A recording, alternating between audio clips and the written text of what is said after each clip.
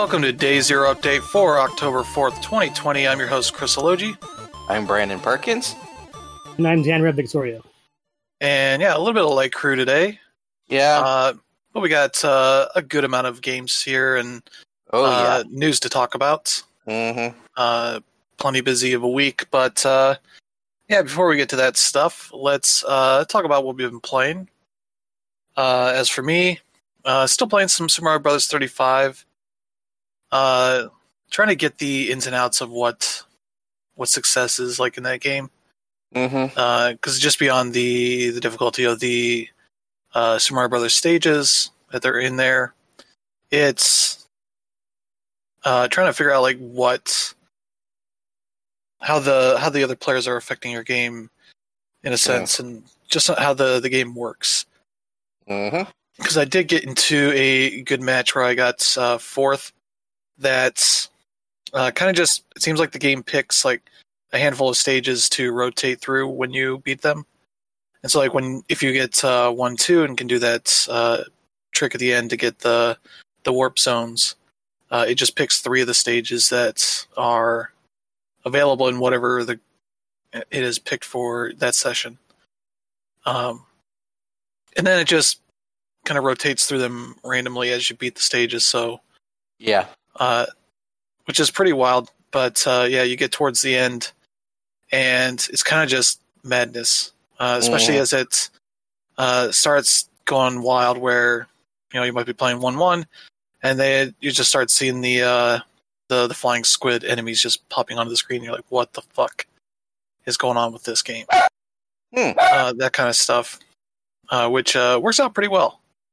For the most part. I don't know if it's going to have a lot of staying power in it, because there's not really much to unlock for that game. Yeah, just kinda like it's more avatars. like a gimmick than anything. Yeah. It'd be nice if there were like potentially like themes or other stuff like that. Maybe you could have visual themes that just changes it to, Super Mario Brothers 2 style or 3 or World or that kind of stuff. Yeah. Which maybe that comes in a later update, but for now you're kind of just leveling up and unlocking like avatars for your account that nobody really sees anyway. Yeah. Because it's all sectioned off into these small screens of what the other players are doing. Mm-hmm. But yeah, if you have Nintendo Switch Online, you can check that out now. It's pretty decent. I'd say Tetris is probably better. Mm-hmm. Just because it had themes and such that you would unlock as you go early on. Still playing Fall Guys. The first season's nearly over here. We got a story on when that is, but still got a couple more levels to go, so I just need to just put more time into it, though it is annoying when you do run into some of those variations they added in the mid-season updates, and it's like, I had a chance to get in, it just fucking screwed me over. Which is still fun, but yeah, it's definitely frustrating. But also been playing some of the new stuff that came out this week, like Crash Bandicoot 4. It's About Time, which has been a lot of fun so far. I've beaten the first boss, which is a wild fight with, I think it's Engine, to do with the rocket in his head. That fight was pretty cool in terms of having... it's a weird thing to describe, but there's a lot of jumping puzzles, but then you want to hit the enemy that they throw at you, and that breaks down this whole thing. Once you get 3 of them, then you go up and hit the boss, that kind of thing, and like the final round, it turns into like Frogger of sorts, where you want to get the enemies that are on these floating platforms. And it doesn't, if you mess up, it just throws you back to the beginning of that stage, rather than the whole fight starting over again. So it's kind of a bit more forgiving in some ways, but though some of the stages are very hard, especially if you're trying to do some of the more tricky side stuff, because this game has, much like the original games, a lot of side stuff, things for getting all the boxes, finding these secrets, stages and that kind of stuff. So yeah, still still working through it, but it does has a lot of cool like accessibility stuff. Things like you can turn on something that just puts a ring under you when you're jumping, so you can better tell like where you're at, which can be good for some of the trickier 3D jumps, things like that. It also has like a dedicated past the controller mode, where you can dictate like once you get to a checkpoint or once you die or whatever, it'll switch to the next player's controller, that kind of stuff, which is pretty well done for that. But yeah, that seems like a very good game, and a nice surprise out of Activision after releasing Tony Hawk last month. Kind of a good little streak they're going on here of some throwback games, essentially. And then I played some Genshin Impact, streamed that last night.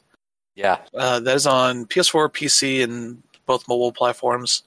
I played it on the console and PC, and it's pretty fun so far. Oh, yeah. It's kind of taken the Breath of the Wild style and some of the gameplay stuff and kind of putting it into like a free-to-play form with its own things going on. And it's very much all in on the anime. Oh, yeah. In a lot of ways. So you kind of have a lot of the same kind of ideas of, hey, here's a lot of things in this world to do. Run around little camps of enemies as you can take out and get a chest that usually unlocks that gives you some items. For each of your characters, you have like 5 artifact slots. If you get sets filled out, you get extra bonuses on that kind of stuff. So there's like a little bit of like Diablo or WoW-esque like item sets, but they can have randomized stats too. So you always want to keep an eye on that stuff. But you also have weapons with which you can upgrade through using specific like upgrade crystals or feeding it, your lesser weapons, that kind of stuff. So it's got a lot of that kind of Japanese free-to-play thing of like, feed these weapons, and you can do that with your character as well to upgrade the levels and stats and all that kind of stuff. And there's also kind of a gacha element to it, as weapons will have star ratings 1 to 5. 1 is your common, all the way up to 5, which is like your super rare, legendary, whatever they call it, kind of stuff. And you can get currency that you can buy specific crates that they have highlighted in one of the sections of the menus. There's a lot of menus in the game, so it's not super easy to get to, but I think they call it like the wish menu. They give you a good amount to start, like about 10 or so, just based off of like the pre-registration campaigns and all that kind of stuff. But if you just play the game, like, you'll get stuff regularly as you play through it. There's like an in-game achievement system that gives you extra stuff as well. And it's just kind of fun to get around the world. Also, that's and like your characters as well are kind of gacha as well. So you get a bunch of different characters. You'll get, as you just play the story initially, you'll get a full set of characters. Like the main one that you start with is like a wind character, and you get fire, ice, and I forget the third one. The fourth one is, it's like a rock character, I think. And the way their abilities come together is pretty cool.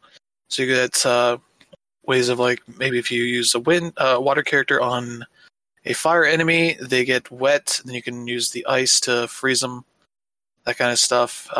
Occasionally, like, rocks around some of these enemy encounters that you can break, and it'll just start raining, or whatever element it has that can sort of set you up for using his stuff. When they introduce the fire dude, it's pretty hilarious because a lot of the time when you use his main freezing attack, he goes, "Cool it." It's like, I gotta hear this all the damn time. So that kind of gets a little bit old, but for the the missions and all that is done very much like free-to-play style. You go run and get the missions, like, oh, you gotta go do this. Or you gotta go here and get this item. Or there's the whole cooking system's in there, but instead of like Breath of the Wild where you had to pick all the items individually and do it over and over again if you need to cook the same thing multiple times. Yeah. Here you do it like a set amount of times and you master it. Then you can just auto-cook it from there on. Those get you all sorts of bonuses, like just health back, or it might give you like some health back, and then you get another set every few seconds. Stuff that raises defense or revives your character, all that kind of stuff. So it has a lot of the elements that Breath of the Wild has. The combat works pretty well. You can switch between enemy with your different characters with like a few second cooldown, so you can't just constantly switch back and forth all the time. But as you do attacks, you get build up your special meter, which it'll highlight when you have that ready on certain characters. So you kind of know when you want to switch over and do their special attack, that kind of stuff. But yeah, like the stories about this otherworldly like brother sister duo that goes to fight the gods. Of course, the deity that you're fighting captures. You get to pick whether you're the boy or the girl. Yeah. And it captures the other one, and you get sent down to the Earth, where you meet a little like fairy buddy that hangs out with you, and you start meeting other people, doing quests, all that kind of stuff, as you try and work your way to save your brother or your sister, whichever one you pick. Yeah, it's works out pretty well. It runs better on PC than PS4 Pro, from what I've seen. But it's not too bad on PS4 Pro. But the weird thing on PC, it has the Japanese menu controls, so you have to hit circle to select and X to back out. Whereas on console, it's whatever way you want it. Also, there's no account system to transfer progress between console and PC.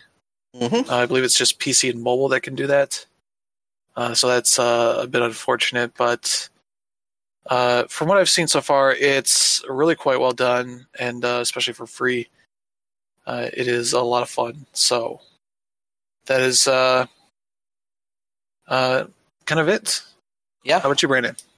Yeah, so I'm still primarily playing 13 Sentinels Aegis Ram. And I think I'm at a point now where I can actually start writing my review. I already started writing it a bit this afternoon. I should probably have it done by Wednesday.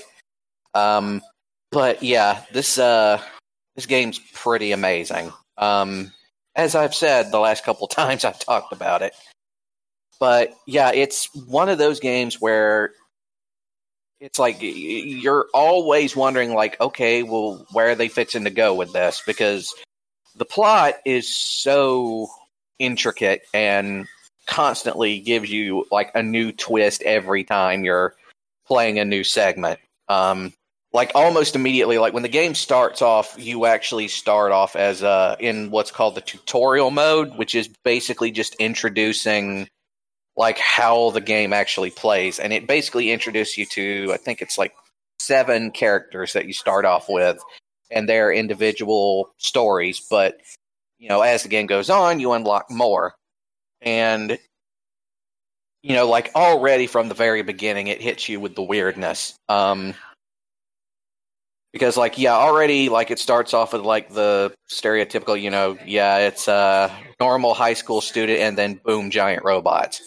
But then it starts getting weirder, like, almost immediately because you start dashing around through time. You start seeing characters that are in a certain place they shouldn't be, like in a different time period. You start seeing characters that you think you know them, but they actually have a different name. You start seeing, at least in one instance, 2 characters that are basically have the same voice and same personality, but look differently. And then there's also like all this talk about like And then, like, eventually you start seeing people having this conversation in what looks like a space station somewhere that apparently is in, like, some point in, like, the 2100s or something. And it's like, wow, how much weirder can this possibly get? And, like, yeah, just every time you get into a new segment, it throws a new twist at you. Specifically, like, for example, the time travel mechanic. It turns out that because of the time travel mechanic, there's no longer just one timeline now, there's now several. And those different timelines are starting to interact with each other. And it's one of those things you have to experience rather than try to explain, because otherwise it will just make your brain melt. But I mean, yeah, graphically it's still absolutely gorgeous to look at. And the combat is definitely starting to get harder. I think I might have mentioned this the last time I talked about this, but basically this game is divided up into like 3 sections that you can kind of go through on the fly at like your own pace, more or less. There's the one which is Remembrance, which is where like the major like story adventure stuff happens. There's Destruction, which is the combat mechanic, and it's basically like a sort of mecha strategy, real-time strategy type thing. Technically, the part that the combat takes place in, actually one of the things you find out very quickly is that whole section actually takes place towards the end of the actual story. There's a bunch of stuff that happens before then, before that even starts happening. And that's where all the stuff in Remembrance largely happens. And then there's Analysis, which is basically the section that collects like all the information and stuff that you've gotten so far that you can sort of read through, and you can like go through old events and rewatch them. That also, every time you like play one of the segments in the Destruction mode, you can unlock what are called mystery points, which you can then go back and spend on various pieces of information you can get in the analysis part that sort of help explain more of the story. And, you know, pretty much none of this is really like gated off except for parts of the adventure of the Remembrance parts where you have to sort of like have taken part in a certain event before it unlocks another one. Sometimes it'll unlock more characters, stuff like that. And yeah, so like one of the big things about this is that a couple of the characters are originally from Japan circa 1944, which means it's like at the tail end of World War II. And no, they don't hold back from it. You know, you see like fire bombings and, you know, just sort of the general atmosphere of growing up in that particular country at that particular time. Yeah, like, and then once they end up time traveling into like 1985, and they end up reading the history books and finding out what happens in 1945 and all the stuff that happens after that. Yeah, it's they don't hold back on any of it. But other than that, I've also been playing Garou: Mark of the Wolves, which is, I got that from PS Now. It's, as you don't know, it's basically the most recent Fatal Fury game, more or less. It's basically like a big distance sequel to the last one. It's good, you know. I haven't really played it as much as, you know, I think, to get a real opinion on it. But yeah, it's a good game. Yeah, that's basically what I've been playing. So, Dan Reb, what about you? Yeah, I downloaded Super Mario 35, but I haven't played it yet. Yeah, I've also been playing some Animal Crossing. They did the fall update this week, and it's pretty cool. They have pumpkins now that you can go ahead and bury and stuff, and there's a lot of new Halloween items. Every day you can buy one piece of candy, because I think they're going to do like a real trick-or-treating event on Halloween, which is pretty cool for the kids, because considering, kids probably shouldn't be going trick-or-treating this year. So they have Animal Crossing, good on them. So yeah, I've been playing a little more Animal Crossing than I have over the past few weeks, because the fall event's actually been pretty good.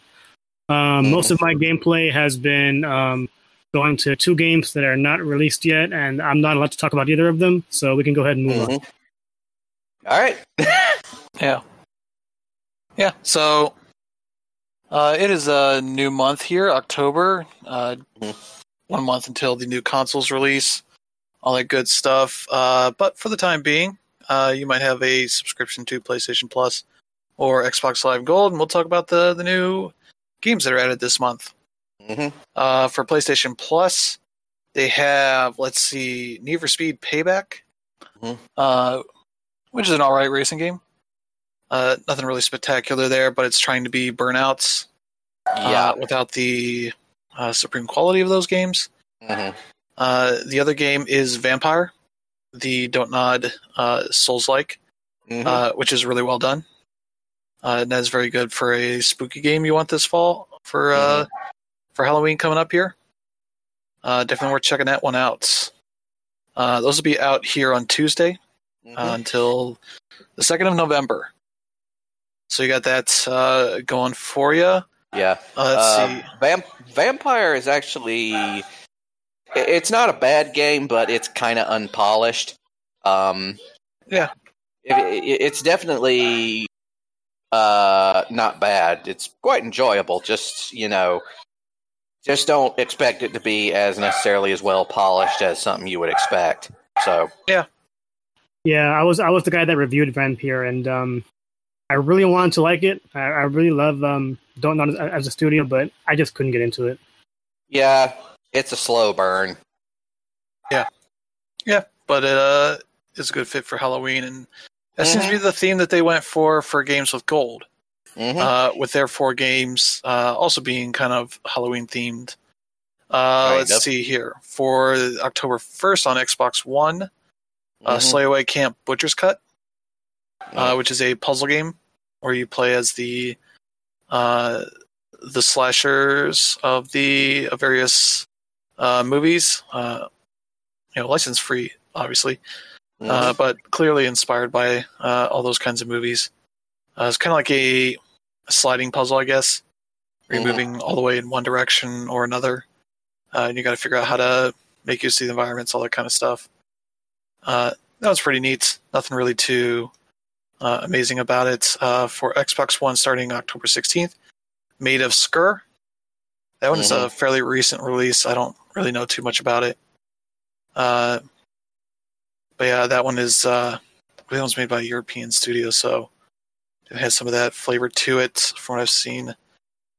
On Xbox One, for the backwards compatible games, there's Sphinx and the Cursed Mummy from the original Xbox, which if I remember correctly, is like an okay game.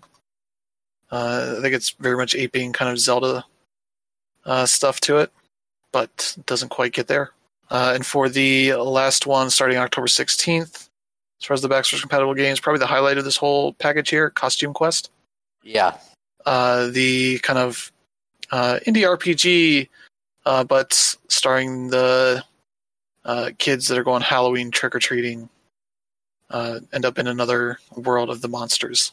As one of as you pick either the boy or the girl of the fraternal twins, and the other one gets kidnapped. You have to go save them.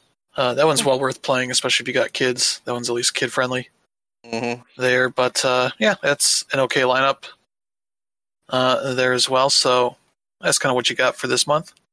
And speaking of games that were only going to be available for a short time, Nintendo's Jump Rope Challenge is no longer being taken down. Nope. Nintendo said it was going to only be available until September 30th, and they said, yeah, never mind. Tweeting, thanks to all the players of Jump Rope Challenge for recording 2.5 billion total jumps. As new jumpers are joining, the free download will be available until further notice. It will not be removed from Nintendo eShop on September 30th. So, hey, you can go check that out. If you want. Danner mentioned that there is a new update for Animal Crossing New Horizons. Came out on the 30th. Adds a bunch of new stuff there, Halloween-themed stuff. That is, let's see what the details here. Yeah, the pumpkins. You can grow them in your farming area, whatever you want. They can be harvested, put into pumpkin-based DIY projects. There's also Halloween themed festivities coming to the island, so you can get your candy and all that stuff as your currency thing. So you can build all sorts of special Halloween things for that. And when Halloween arrives on October 31st, 5 p.m., neighbors will gather in the plaza. They have a bunch of Halloween decorations to visit from the mysterious guest Jack, the Czar of Halloween. Give him lollipops and candy. You earn spooky in-game rewards. Sure, save some candy for your neighbors too, or you might get pranked. Luckily, you can learn a couple new reactions to probably express your feelings of fear. And let's see.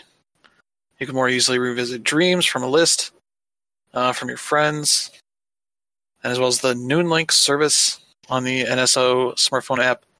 It's getting an update in early October. So you can use your smart device to perform reactions in the game. Thrilling update for that service.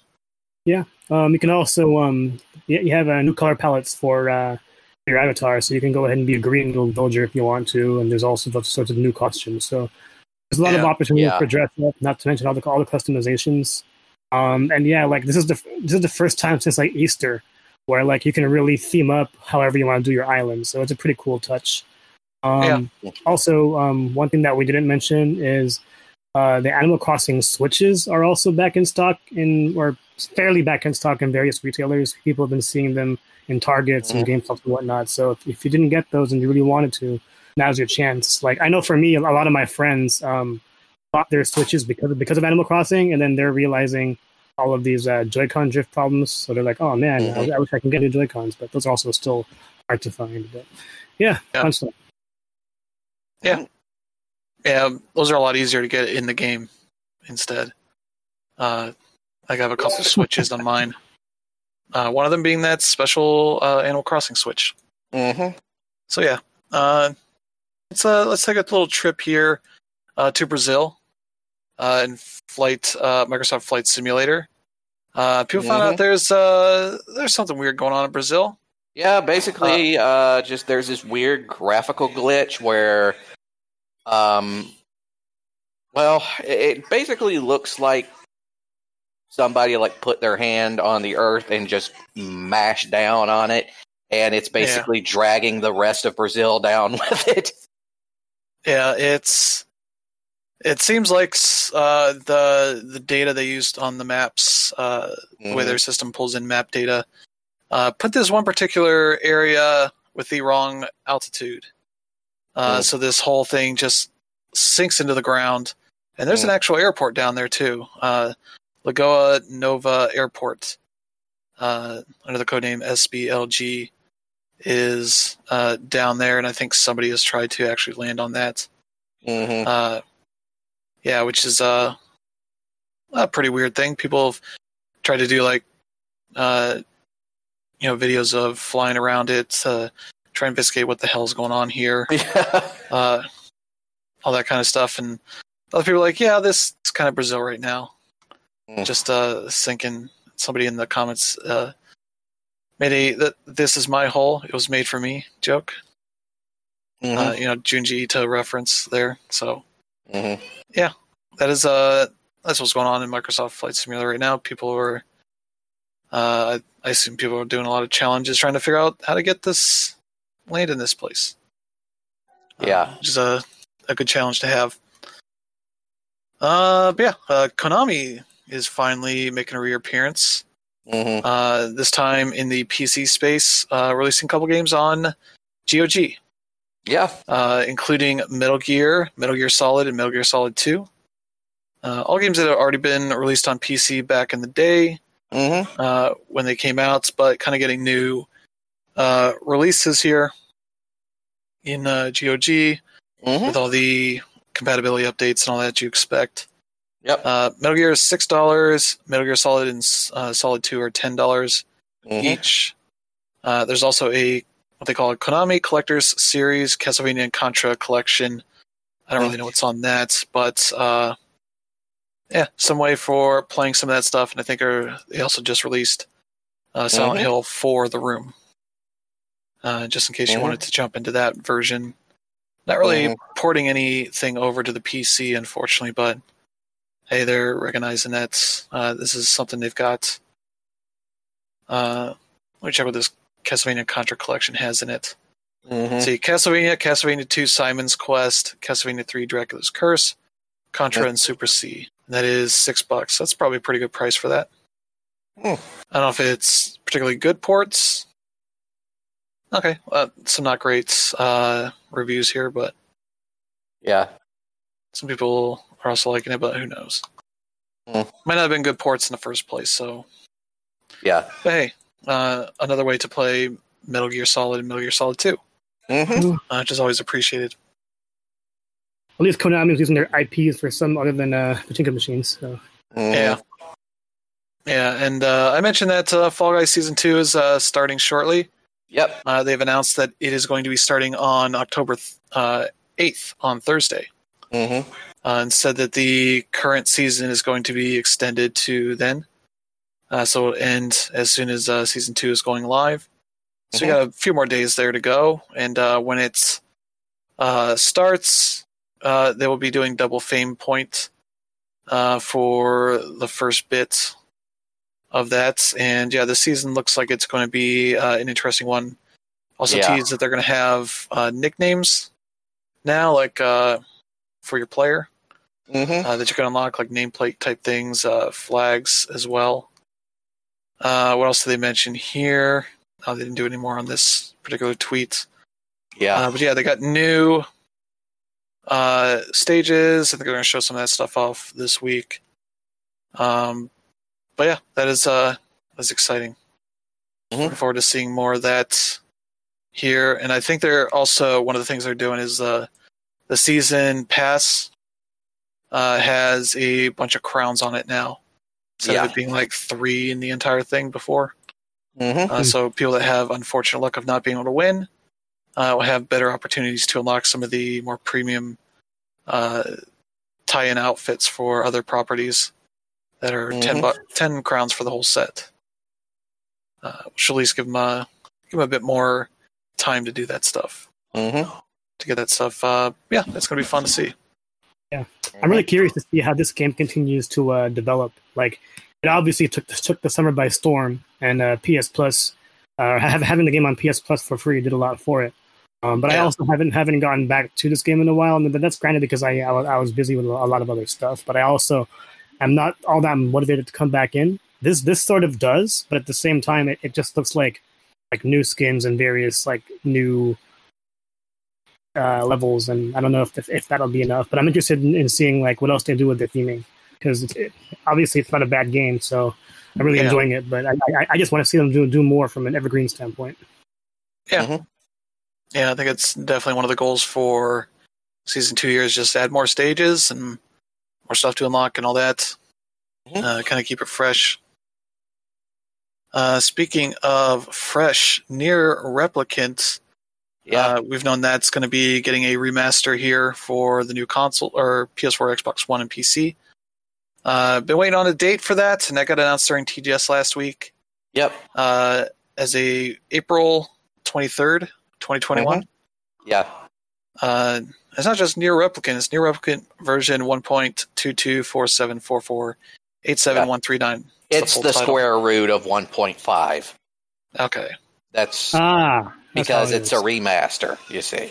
Yeah. Okay. Yeah. All I know is that whoever's writing the review for that is going to have a great time writing numbers down. So for those who have probably only been exposed to Nier through Nier Automata, the first original Nier came out back during the I think it was the Xbox era or Xbox 360 era.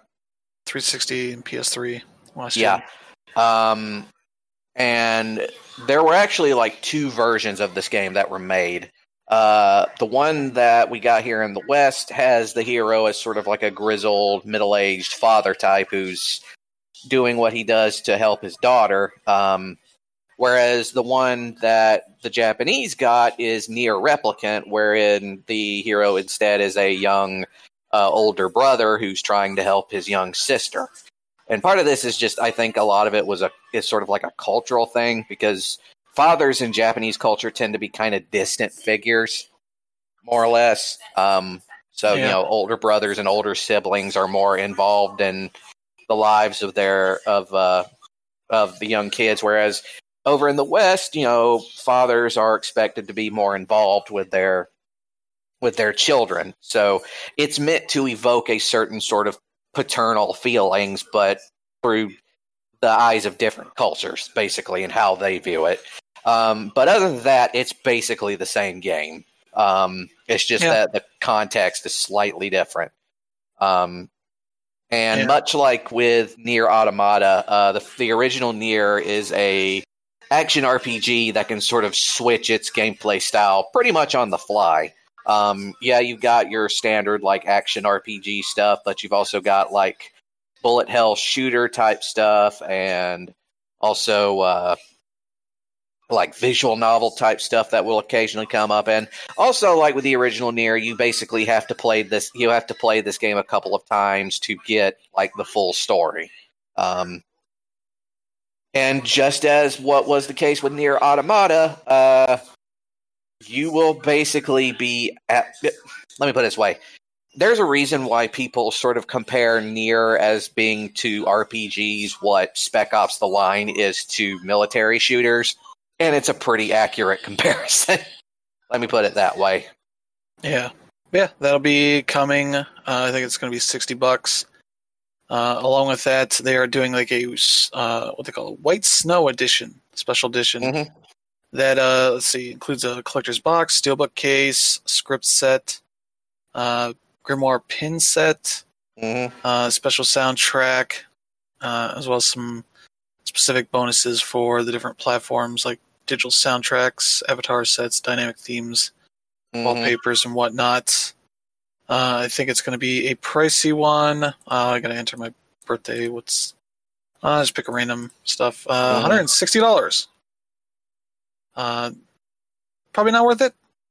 Unless you're super into Nier. But yeah, that's. Well, the thing is, so what were the last couple of things that they had on there?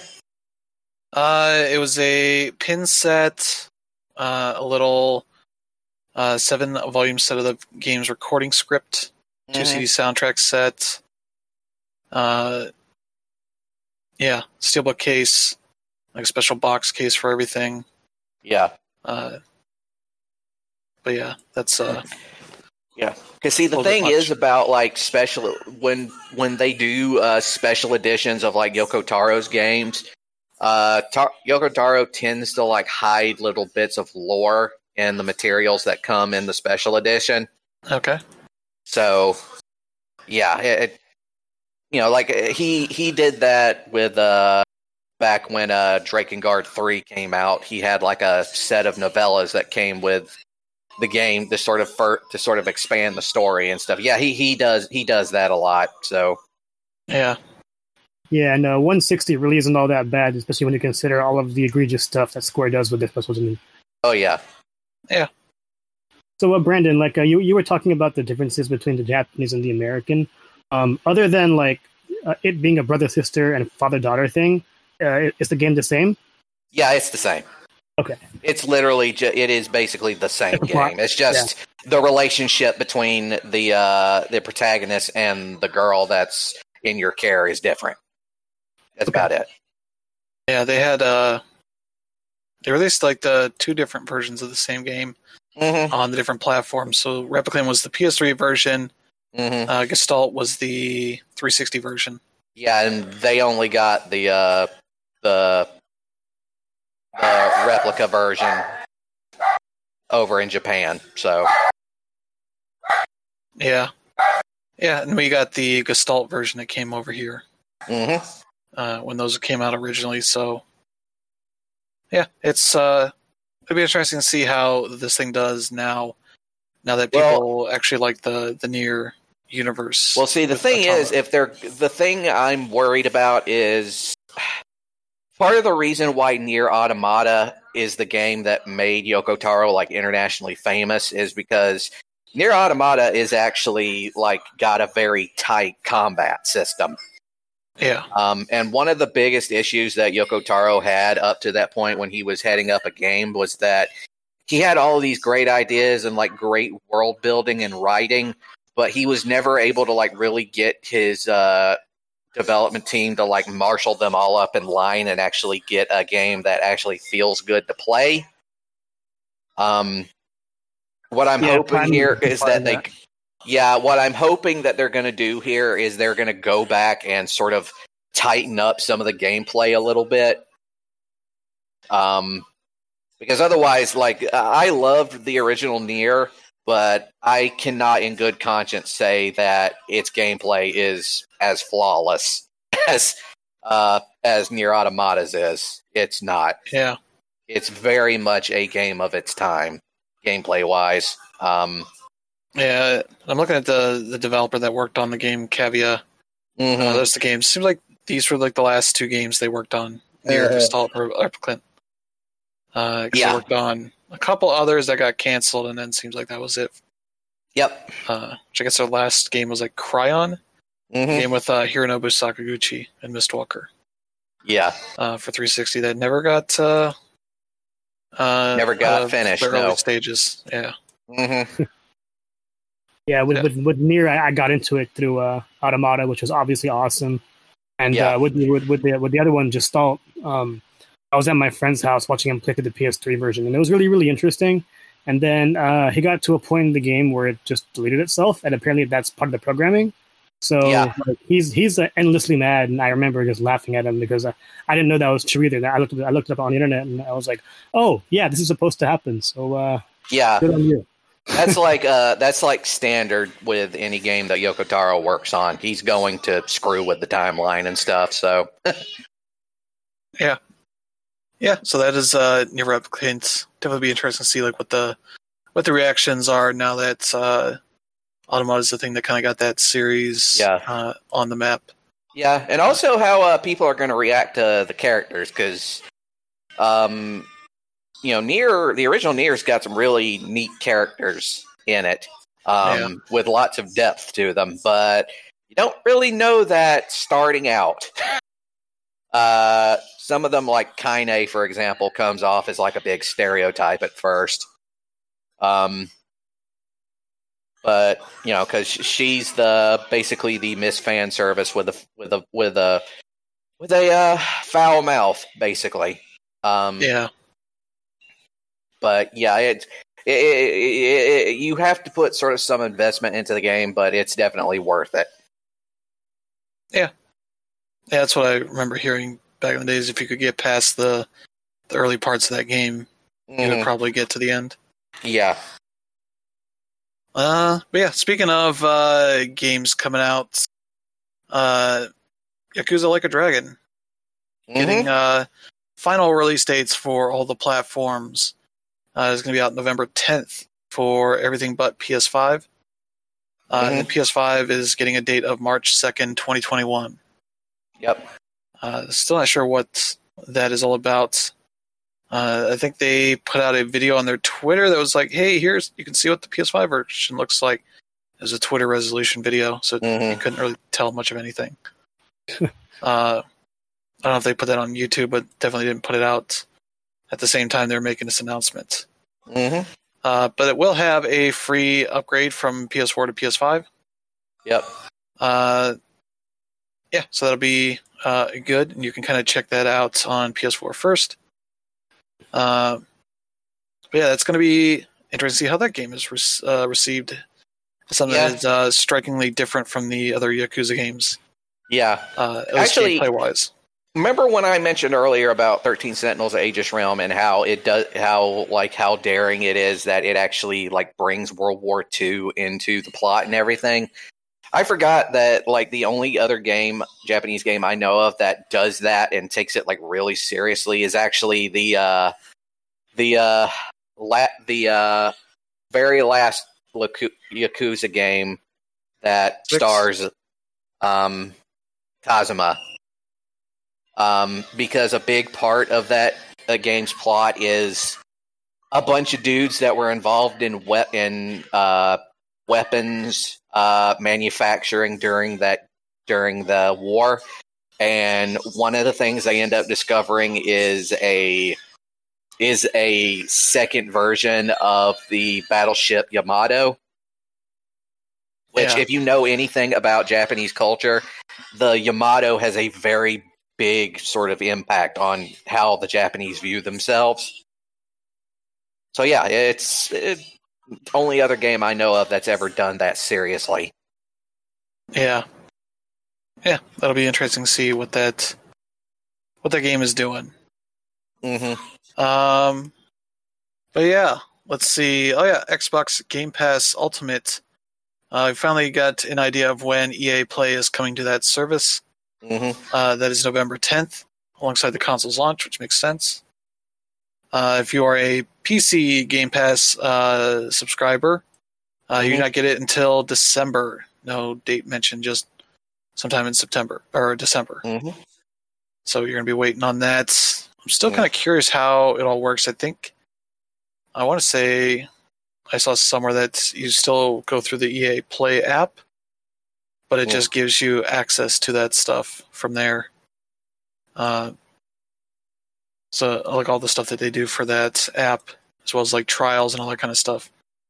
PC will be interesting because I assume it'll have to be directly on the Windows Store because that's how that app works. It doesn't really make sense that they would loop it through Origin or whatever the PC EA desktop, whatever they're calling that thing. But yeah, you'll be able to check out that stuff. I'd be curious to see like what the whole lineup is, because I would be surprised if the Star Wars Jedi Fallen Order is part of the launch of this. Yeah, that goes live into the vault. Mm-hmm. Otherwise, Star Wars Squadrons is out now. There's trial up. I downloaded the trial. I haven't played that yet, so I'll probably talk more about that next week. Mm-hmm. Is Fallen Order even a part of EA Play yet? Not yet. Not the vault. Yeah. Okay. But I assume that'll be there at some point. It seems like this would be a perfect date to make it available in the vault. Yeah, especially with the Xbox Series X and stuff. I'm still wondering, like, as cool as it is to have EA Play as an option with Xbox Game Pass Ultimate, there really isn't a whole lot on EA Play that really speaks to. I don't know, there's definitely a lot of stuff there for casual gamers, like old Maddens and whatnot. But other than stuff that's coming out now, I can't think of anything. Yeah, it'll be interesting to see how people react to the notion of, oh, this thing is on there technically, but it's only the 10-hour trial that may not actually offer the whole game. As the thing you can play, it might just be, for some of the games, like, oh, you can play the first couple missions. Or, certain things are not accessible. And it's like, oh, this kind of a bit different from what Game Pass usually is. But yeah, it seems like that, especially for Microsoft's end, is probably a play more for the BC stuff. Getting their older Battlefield games and all that kind of stuff on there that people would definitely check out. But yeah, speaking of launches, we got another game that's coming out for the PS5 launch. That is The Pathless, the new game from Giant Squid that is kind of a bit of a, let's say, Archer version of Breath of the Wild. Yeah. Kind of the whole open world thing, looking for points of interest, that kind of stuff. Yeah. We got a chance to look at that at the State of Play a couple months ago, and looked really good. One of the big standouts as far as like the indie lineup there. So that'll be out PS5 and PS4 on November 12th. That'll be exciting to check that out. Is another interesting game for that launch. Hoping to see some more of that. No real prices or anything about it being cross-buy, but I would assume it's going to be cross-buy. It'll be a weird decision to not do that. But hey, still got more stuff to learn about this launch stuff. But also speaking of the launch, Spider-Man Remastered. We got details on that. It's got all the ray tracing and all that to it, but they also revealed that they're changing the model for Peter Parker. Yeah.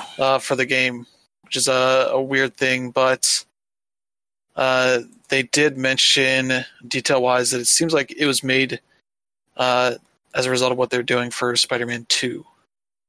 That it seemed like it was better for the motion capture that Yuri Lowenthal is doing to have a face that's a bit closer to what his is, which he did some good tweeting during the week saying like, sorry guys, it's my dumb bones causing these issues. But yeah, it didn't stop people from getting super mad in weird ways, like to the point of threatening Brian Intihar, the director of Spider-Man, the first game, and I assume the second one, saying, to our Spidey fans, I totally appreciate your passion, but sending me threatening notes that you will, quote, hunt you down and we will find you. You fix this now isn't cool. With what's happening in today's world, let's be a force for good and be respectful of each other. Thank you. And it's like, it's a fucking face, people. Calm the fuck down. Yeah. May not like some of the other stuff going on, the price and all that, but you don't need to fucking threaten people because they changed a fucking face that you're not going to see most of the time. Yeah, I mean, I don't think anybody chose to like Marvel Spider-Man just on the guy's face alone. Yeah. Then, like, I know obviously it's a pretty popular discussion on the internet, but I think it's pretty overblown. I mean, when I first started playing the game, in my opinion, even though he was just past college, he looked a little old. Now he's much younger, and like if I had like a small complaint, it would be because at the current points, Peter looks younger than Miles, which is definitely not the case in canon. But other than that, like, I am interested in seeing Insomniac's like real reasoning, if there is any. Because I don't know, like even if you just change the graphics, there's really no reason to change the face. Then again, there's no reason to threaten the director either. So. Yeah. I think Brian Intihar also posted his own message about the change. Let me see if I can pull it up here real quick. Saying, today's news about the new Peter Parker face model has surprised some of you, and we Insomniac totally understand your reaction. Heck, it even took me a while to get used to Peter's new look. But as we discussed the franchise's future and moving to the PS5, quickly became apparent that delivering even more believable-looking characters made finding a better facial match for actor Yuri Lowenthal, who we all love as Peter, a necessity. Care as much about this character as your attachment to him, so please know we didn't make the decision/change lightly, as we did throughout the development of Marvel's Spider-Man. We continue to read your comments, listen, and always be looking for ways to improve every facet of the game. At the same time, I hope you can trust us that the decision is what we feel is best for the future of the franchise, our upcoming goals for this beloved Marvel character. Which definitely makes it seem like they were working on Spider-Man 2, working on some of the early tech stuff, and figured this was probably a better route to go. And a better way to get people used to it, I guess, is doing the remaster. Get it out there early so you can get people angry now before they get mad in the second game, whenever that happens. I wanted to pull up Yuri Lowenthal's stuff too, because his tweets have been pretty good. Saying, let's see, I just hope y'all are as fired up about voting and fighting white supremacy as you are about Peter Parker's face. Yep. Which is pretty accurate. Yeah. Of course, people in the comments are like, oh, we can do two things. It's like, good. That's what I want. Yeah. So yeah, kind of pointing towards what's more important. Yeah, here's the one. Guys, it's my face's fault. Stupid bones in my face. Blame my bones. But yeah, that's kind of a weird thing, but also seeing people like, oh, he looks like he's 16 or whatever. It's like, whatever. It's people do and don't look like their age all the time. It's all of the social construct of it. Age is whatever. Who cares? Yeah, it's like always you find out like what voice actors look like compared to what the characters that they portray, and it's always like, I get used to this, and then you get used to it. That's how people work. But yeah, let's see. Oh yeah, Cyberpunk 2077. Yeah. They mentioned last year that hey, we're gonna do this whole thing where we don't do crunch going up to the launch. Yeah. No, And, they're doing crunch. Yeah. At this point, they've basically moved back to release this game like 3 times already. Yeah. And I think they're just kind of at a point now where it's like, look, we can't keep putting this off anymore. We got to get this shit out there. Yeah. And on the one hand, that kind of worries me just a little bit because, I mean, I've trusted CD Projekt Red up to this point, and they haven't let me down yet. But, you know, if you're having to crunch at this point now, I mean, how much of the game do you really have finished at this point? I mean, they did say, like, the first time they moved it back was that, you know, the game was essentially finished. They just had to, you know, clear up some bugs and stuff. Yeah. So, I mean, if that's the case, then okay, but Yeah, it's not great to make the pledge that, like, you're not going to do crunch and then go back on it. Especially as, like, you're pretty much done with the game at this point, just trying to get bugs and that last minute polish stuff done. It just doesn't look great. Yeah. For a game that's increasingly getting other issues brought up about its representation of, you know, transgender stuff and all that. Because I think one of the people that works at CD Projekt Red was talking about their having an initiative that is selling some shirts to donate towards, like, a pro-gay charity, which in Poland is a big deal. Yeah. There's only that guy doing it on his account versus doing it on his CDPR account, which would have made a bigger statement. Yeah. That kind of thing. It's like, yeah, your messaging is kind of getting muted in some ways. Yeah. Unfortunately, when you're doing stuff like that in Poland, you're also getting into, like, legal issues as well. Because unfortunately, Poland is not the most enlightened place at the moment. Nor is a lot of Eastern Europe, Frank. So, you know, for the record, I'm still looking forward to playing it, and I'm still excited for it. Yeah. And, you know, it's just, there's some niggling little doubts in my head. Yeah. You know, not so much to tamp down on my enthusiasm, but they're there. Yeah. Yeah, they're not doing a great job of, like, going into the launch spec free. Yeah. But yeah, that's Cyberpunk 2077.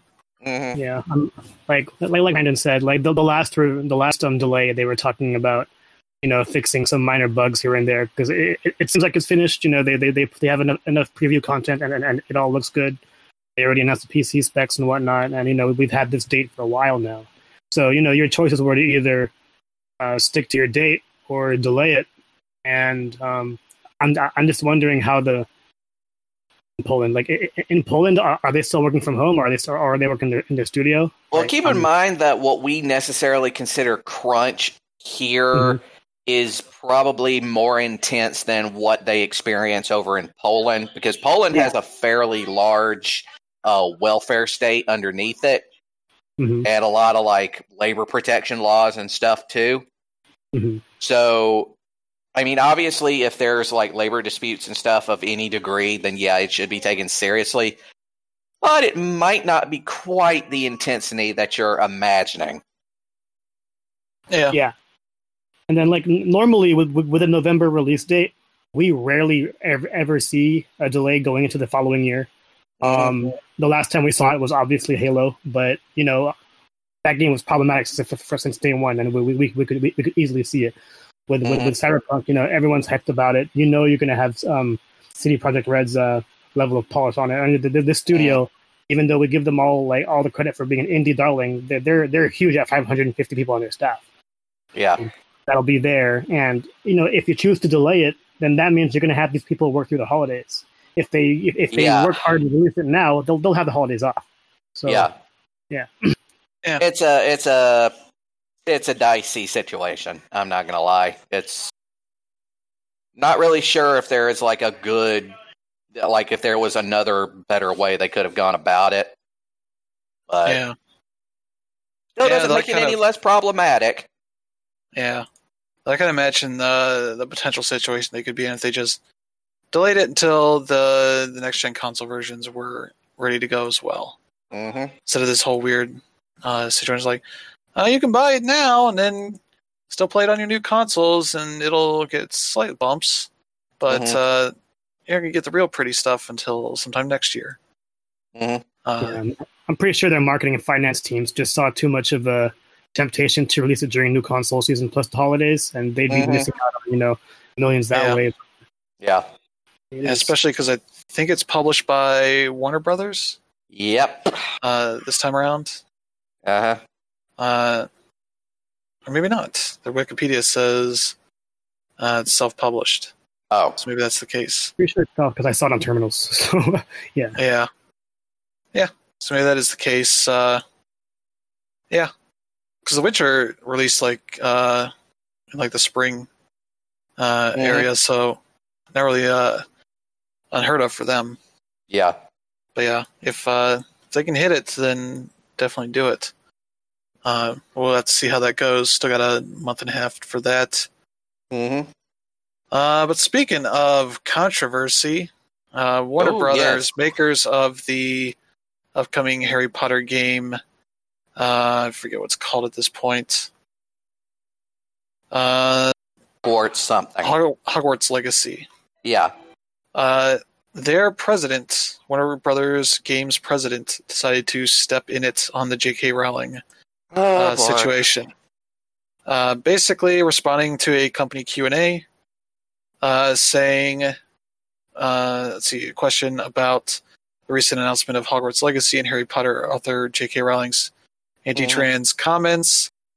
His comment here: not a lot I can comment on, other than since we did get so many questions, I wanted to be responsive the best way I could. The way I think I like to do it is, I like to echo something you've heard from our most senior executive leadership. Yeah. While J.K. Rowling is the creator of Harry Potter, and we are bringing that to life with the power of Portkey in many places, she's a private citizen also. That means she's entitled to express her personal opinion on social media. I mean, I agree with her, and I might not agree with her stance on a range of topics, but I can agree that she has the right to hold her opinions. Swing and a miss. Yep. You can absolutely say she can be as much of a TERF as she wants.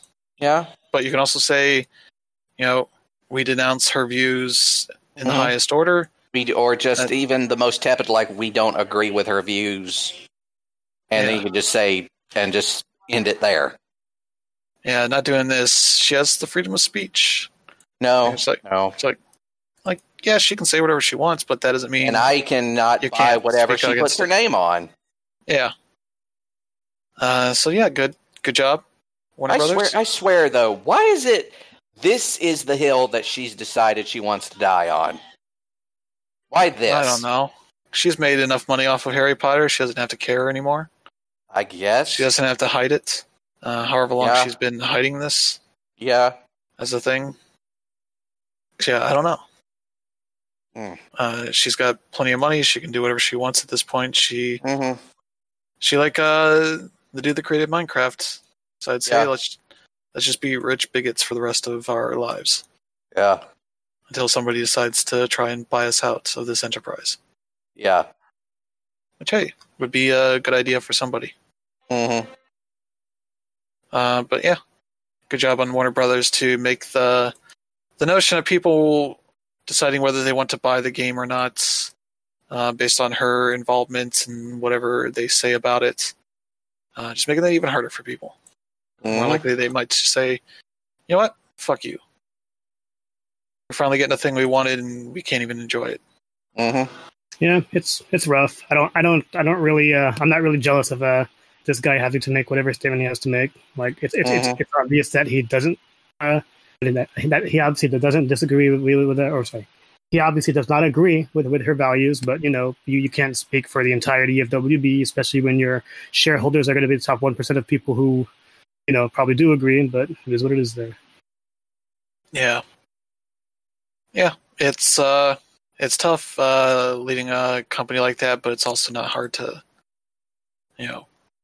speak out for the right things. Yeah. While also saying like, oh, we don't share the same values as her. And it's like, yeah, but you don't speak against them. That's just as important for stuff like this. Speaking of company values, Ubisoft. Oh boy, they're still around, and so I guess there's a bit of a leak of the survey they had with Ubisoft employees about their experiences, and it seems to suggest of over 14,000 working employees, that about 25% of them have experienced workplace misconduct or witnessed it happening over the past 2 years alone. It is literally over a quarter of your employees. Yeah, like 3,500 people. Yeah, that's not just an HR problem. That is a workplace cultural catastrophe. Yeah. And that is something that you've been letting burble under the surface for 20 some odd years and have done nothing about. And to go even further, 1 in 5 reported that they did not feel, quote, fully respected or safe in the work environment, which is even worse. It's not a great look for Ubisoft. No. If they want to rebound from this, Yves and the people he has in charge of this stuff needs to be laying the foot down. Yes. And handing out some pink slips. Starting over a number of cases. Yeah. Seriously. You can't have these people still around, free to keep going. Do we know when this survey came about? It was during the summer. During the summer. So people are saying they don't feel comfortable in their workplaces when they're working from home. Nope. Yikes. Yeah, even when they're working from home. That seems to imply that that this shit isn't just a physical space issue. Physical space. No, this is like shit from like emails and stuff. Emails and like Slacks and whatever. That's horrible. Yeah. Yeah. There's a lot of work for Ubisoft to gain people's trust again. It's a shame because they've got some good stuff coming up. That would be worth supporting if the shit going on behind the scenes was not this bad. Yeah. It just makes it easier just to not bother with it. Enjoy the vast amount of stuff that is also coming out at the same time as these games are coming. Yeah. Yeah, that's unfortunate stuff. Hopefully those people are able to enact change within the company or find better situations for themselves. Yeah. Because that is those are huge numbers. It's like when we talked about on Friday, Amazon announcing they had 20,000 people that have been either directly infected with COVID-19 or had the symptoms and assumed as such that they had it. And it's like 20,000 people is not a small chunk of change there. No. That is bigger than most cities in this country. Yeah, the scale that some of these companies are working at is staggering. And you add in like bad situations they're in, that's even just puts it in plain view what that is. So, yeah, that's unfortunate. Yeah, that's a good downer way to go out for this show. Thank you everybody for tuning in. Thank you to Brandon Perkins and Danner Victorio. Hopefully get a more full crew next week. But for this week, it's just the three of us. October's starting here. Consoles are coming out in a matter of weeks. Yep. The election's in less than 30 days. Yep. That's wild. Yeah. But yeah. We'll be back next week, hopefully with some better news. We'll see how that goes. But thank you everybody for tuning in. Hope you have a good week coming up. And we'll see you later. All right. Take care, everybody.